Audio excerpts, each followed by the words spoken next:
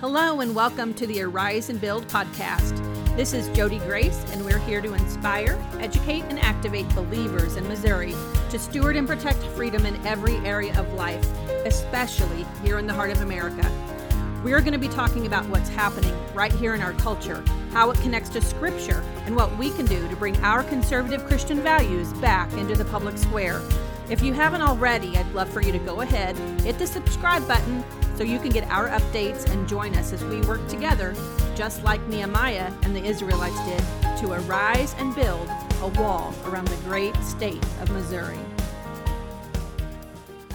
Hey, thanks for joining me today. Today we are going to talk about sustainable development and what that means and what it means to us here in Missouri.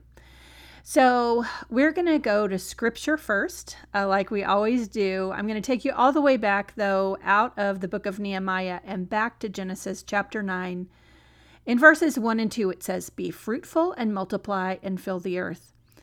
And the fear of you and the terror of you shall be on every beast of the earth and on every bird of the sky, with everything that creeps on the ground, and all the fish of the sea. Into your hand they are given." So, of course, God created the earth and he gave it to us. We are to be over and in charge of the earth. Of course, we're to take good care of it and to be good stewards, but we are to be in charge. It was given to us to subdue.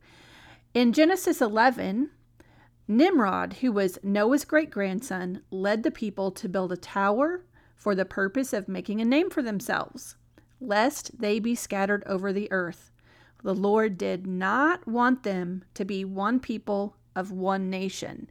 Because they were becoming, they were desiring to be like God and to rule over everything. They wanted to make a name for themselves. So he scattered them. He scattered them into different nations. So just remember that the nations were God's idea. It was not God's will for the people to rise up and make a name for themselves and for one group of people to be in control of everything. And in that way, globalism is nothing new. It started way back with Noah's great-grandson, and we still see it today. So we're going to talk about the United Nations and sustainable development goals. This idea of global oneness, the United Nations has been aggressively pushing for this for the last 50 years. It's been sold as a concept that we now know as sustainable development, but in reality, it's really no different than Nimrod, these people who are wanting to make a name for themselves and be in control. So back in 1987 was when this term sustainable development came to be at the World Commission on the Environment and Development. And here is the actual definition of the term. It means development that meets the needs of the present without compromising the ability of future generations to meet their own needs. And at first glance, or when we first say that, this seems like a really wonderful thing. And in some ways it is. We do want to steward the things that we have so that it will be here for future generations. But this movement has taken this concept really to an extreme. And that's where they want to keep it, and they want to keep pushing it further and further. In fact, I just saw a few days ago a statement made by John Kerry that our entire agricultural system is has too many emissions and it needs to be destroyed. The entire system of agriculture. And that is just ridiculous. So in 1987 is when the term sustainable development came into existence. In 1992, the United Nations developed this plan called Agenda 21. A variety of United Nations agencies working in consultation with the International Union for the Conservation of Nature, I'll say that again, the International Union for the Conservation of Nature, that's an organization, and they were working with several United Nations agencies. They compiled a blueprint for achieving sustainable development, and they called it Agenda 21. Now, Agenda 21 was signed by 179 nations, including the United States, at the Conference on the Environment and Development that was held in Rio of that year in 1992. Now, the definition of need, according to Agenda 21, is meeting the essential needs of the world's poorest people. And that does not include anyone in America. Even the most poor of Americans do not equate to the poorest of the world. Sustainable development is truly America last. It is nowhere near an American first policy. It is America last. We don't even influence the equation. In fact, the goal really of sustainable development would be to redistribute wealth among the world population. Now, in 1993, President Clinton created the President's Council on Sustainable Development. That council included 12 cabinet secretaries and executives from major environmental organizations and private businesses. So what you saw was non-government organizations, for example, the Sierra Club, the Nature Conservancy, and then you saw big corporations like Enron, SC Jackson, big power companies, utilities companies. You saw those executives plus leaders from these NGOs and the 12 federal department heads, the 12 cabinet secretaries that created this council on sustainable development. Now, that council instilled sustainable development throughout every federal agency during that time. That created this new community of non-government organizations. And what's happening is that now those sustainable development goals were pushed into our federal agencies. There's grant money associated with that. And the grant money goes to these non-government organizations. And through the NGOs, then their agendas get pushed out further into local communities, into businesses, sometimes into local governments, state governments. And we also have the governments themselves. The state government is taking money from the federal government. Sometimes the local governments are even taking federal monies. And when you take the money, it's never for free. There are always strings. And so when you take the money, then you're expected to participate or comply with these sustainable development goals. Now, in 2015, Agenda 21 got a facelift, and now it's called the 2030 Agenda. They categorized the same basic agenda into 17 sustainable development goals in 2015, and those 17 sustainable development goals are now called the 2030 Agenda.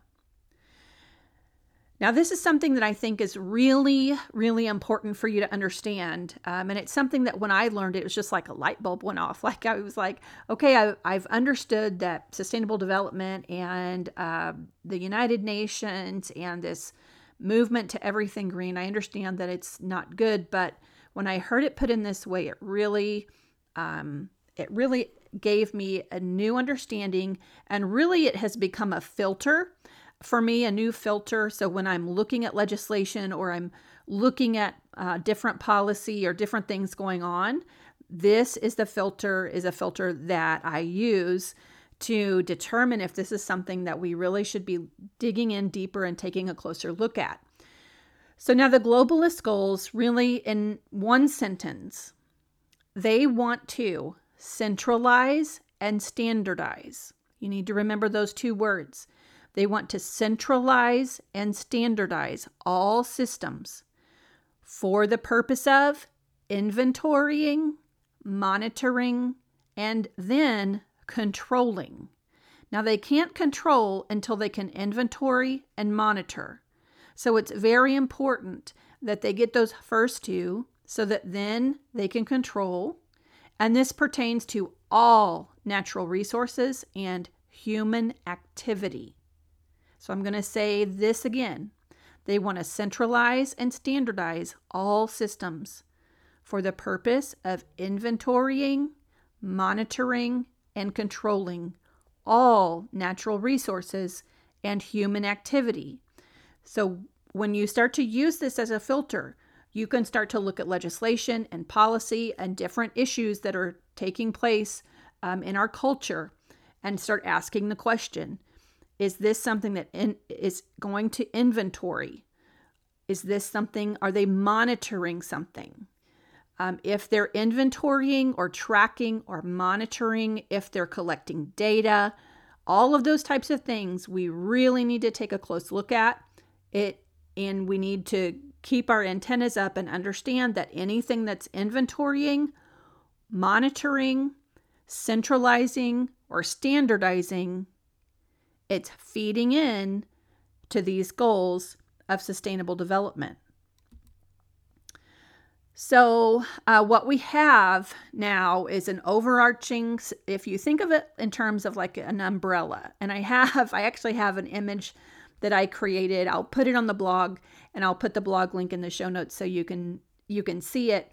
But if you think of it like an umbrella, and the overarching umbrella term is sustainable development, you have UN, the United Nations Agenda 21, the 2030 Agenda, and then you have the World Economic Forum and the Great Reset. Now, the World Economic Forum has actually made an agreement, a written agreement with the United Nations to help push these sustainable development goals.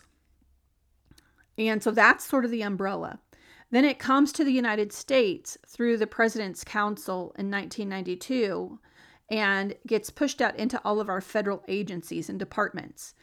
And through the money that comes from the federal government into those non-government organizations, businesses, our local government, and our state government, that's how this agenda and these goals, these sustainable development goals, are being pushed. Because once you take the money, then that's the hook. Okay, so it happens a little piece at a time, just like a puzzle coming together. You've got a little piece of data being collected here, a little piece of data being collected over there.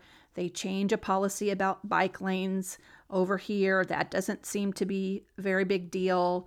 They, put in real ID. That's no big deal. There are some benefits to doing that. Then we pass PDMP, which is the Prescription Drug Monitoring Program. There are benefits to that. And if we just look at it isolated, maybe it's not that big of a deal. So you have all these tiny little pieces coming together, but they're all inventorying, monitoring, centralizing, and standardizing. And this is a real problem. Now, I want to talk about some things that they've already done. They've already put in PDMP, which is the Prescription Drug Monitoring Program. I won't go into detail with any of these, but they passed a tort reform bill, a COVID tort reform bill in 2021. That actually removed liability from hospitals, clinics, nursing homes, big pharma, retailers, all the big industry people. They have zero liability with anything related to COVID because they passed this legislation. They did, however, leave individuals and churches liable. So that was a problem. We have smart meters. That's an issue in regard to sustainable development.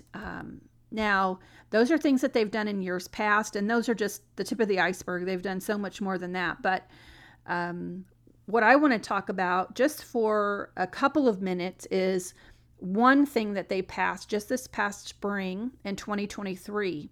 So this was passed. It passed actually in a couple of different bills, and it has already been signed by the governor, so it has already gone into effect.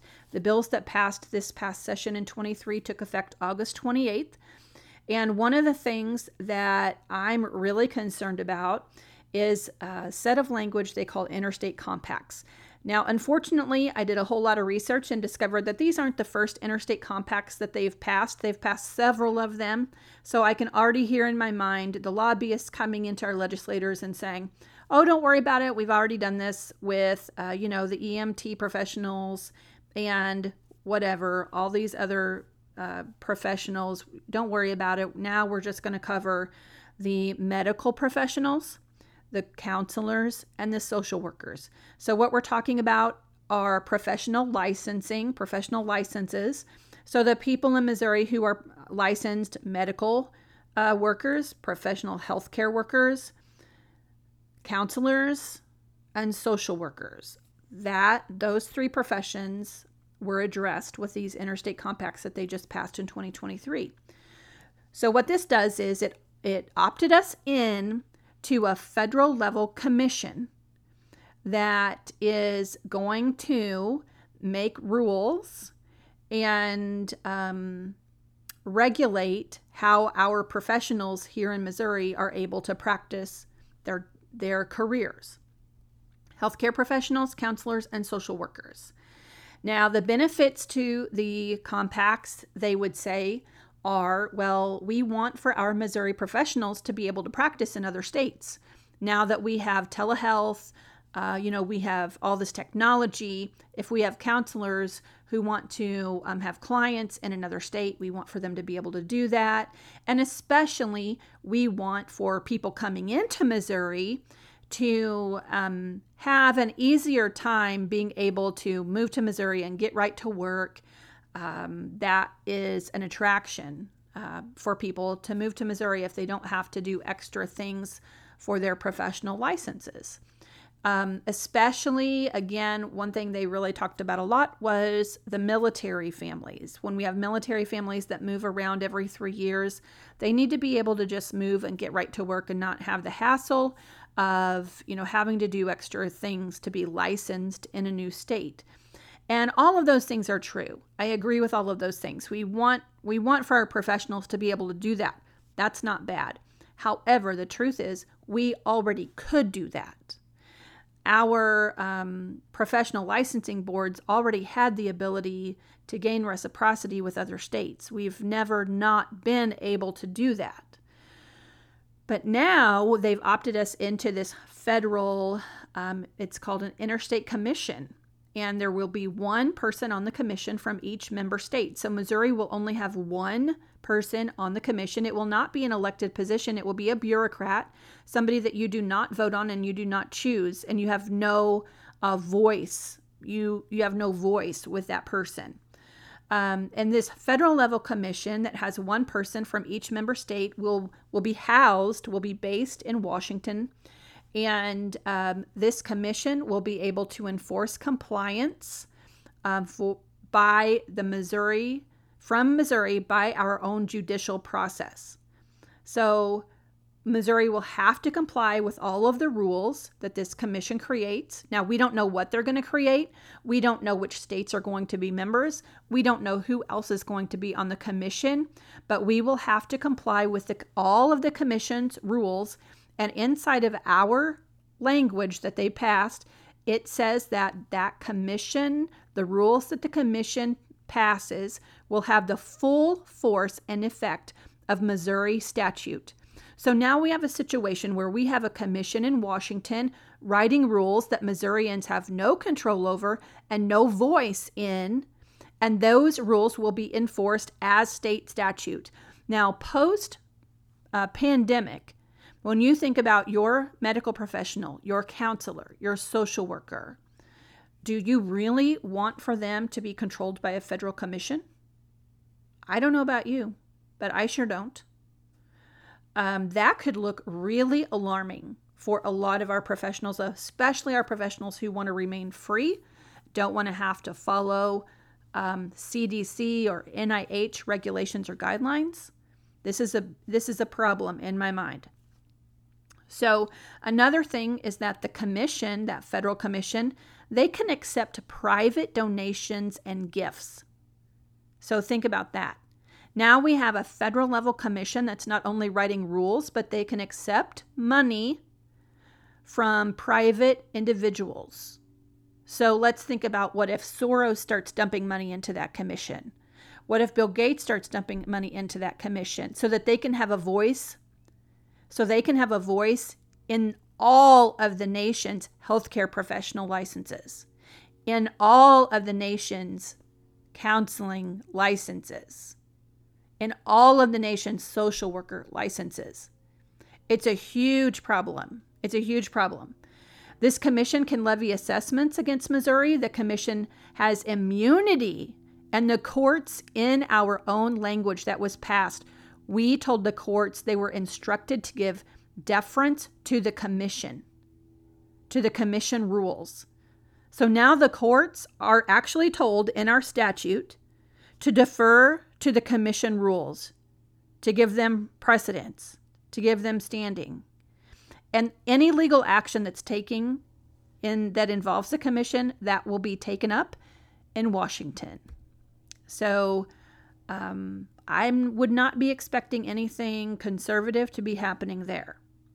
Now, Missouri can be held liable if we're terminated, and any of our professionals that are licensed this way, they can have investigative information designated as an immediate threat, and their licenses can be revoked without notice by this commission. All of our professionals who are licensed this way must participate fully in the data systems that this commission comes up with. They have to fully comply with their rules, and the commission can issue emergency rules with 0 notice. Now that means anything and everything could be considered emergent. That will be up to the commission, and they have to give no notice. And again, post-pandemic, what we saw was that it's this ability to declare an emergency that's a serious problem, and that it wreaks havoc when we have government authorities declaring emergencies when there is really no emergency. So now it's my understanding that currently Missouri professionals do not have to use this interstate system of licensure. They can still use the old-fashioned, they can still have the old-fashioned regular license. But typically when we see this thing start to move in, we could probably expect in the future for the old way of doing things to fall away and for our professionals to be pushed into this brand new way, which is a serious threat, I believe, to our state sovereignty. We've just given away a tiny piece of our state sovereignty to be more centralized and more standardized. They've included data collection, which means they're inventorying and monitoring. And this has to do with such a critical piece of our state infrastructure when you're talking about healthcare workers, counselors, and social workers.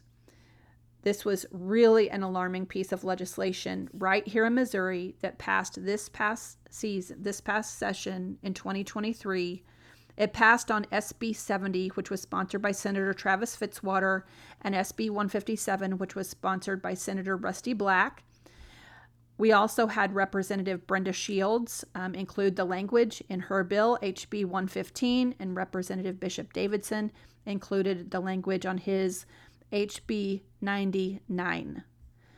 It's actually this part of the language of these bills is actually unconstitutional according to the United States Constitution, but SCOTUS has set precedent otherwise. And even though everyone knows it's not constitutional, since SCOTUS has set the precedent, then it really doesn't matter.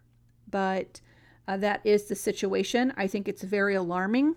And this is one of the problems, yesterday we talked about these multi-subject bills. This is one of the things that happened this session that got crammed up into these multi-subject omnibus type bills. And actually, I've talked now to several different legislators since the session was over and brought this particular piece of language to their attention. And the truth is, they didn't know. They didn't know that this language was actually in the bill, and they hadn't read the language. So they passed this, most of them without knowing what they were passing, without having read the specific language. And I believe that it's potentially very harmful for Missouri. And in fact, all of the legislators that I talked to agreed. I talked to attorneys. We've had attorneys look at it, and they are in agreement as well that it is a problem. And so this type of thing is what happens when the process of passing legislation is based on a system of lobbyists funneling money and people elected to positions when they become more concerned with keeping their leverage, playing the political games. They don't have time then to read the legislation when they actually vote on it. And we have all of these things actually happening. And we wonder why we seem to be losing our freedom and our world seems to be changing. And this is a big part of the reason why. So this is just one example. I have a lot of other things to share with you and show you.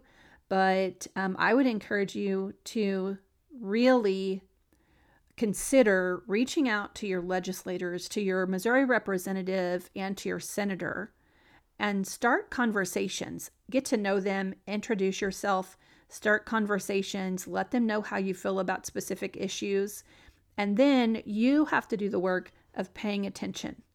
And I will help you do that to the best of my ability, but you have to do the work of paying attention and then holding them accountable to the things that they have told you, and being aware enough of what's going on so that you know how to exercise your vote when the elections come up. So I hope that's helpful for you guys. We'll keep the conversation going tomorrow. Have a great day. Talk to you soon. Hey, thanks for spending some time with me today. I really appreciate it. I hope you found it beneficial and valuable. I'd really encourage you in the next few days to pick up your Bible and grab the practical tools you need to arise and build. Don't forget to subscribe and check out the blog at jodygrace.com. I'll see you soon.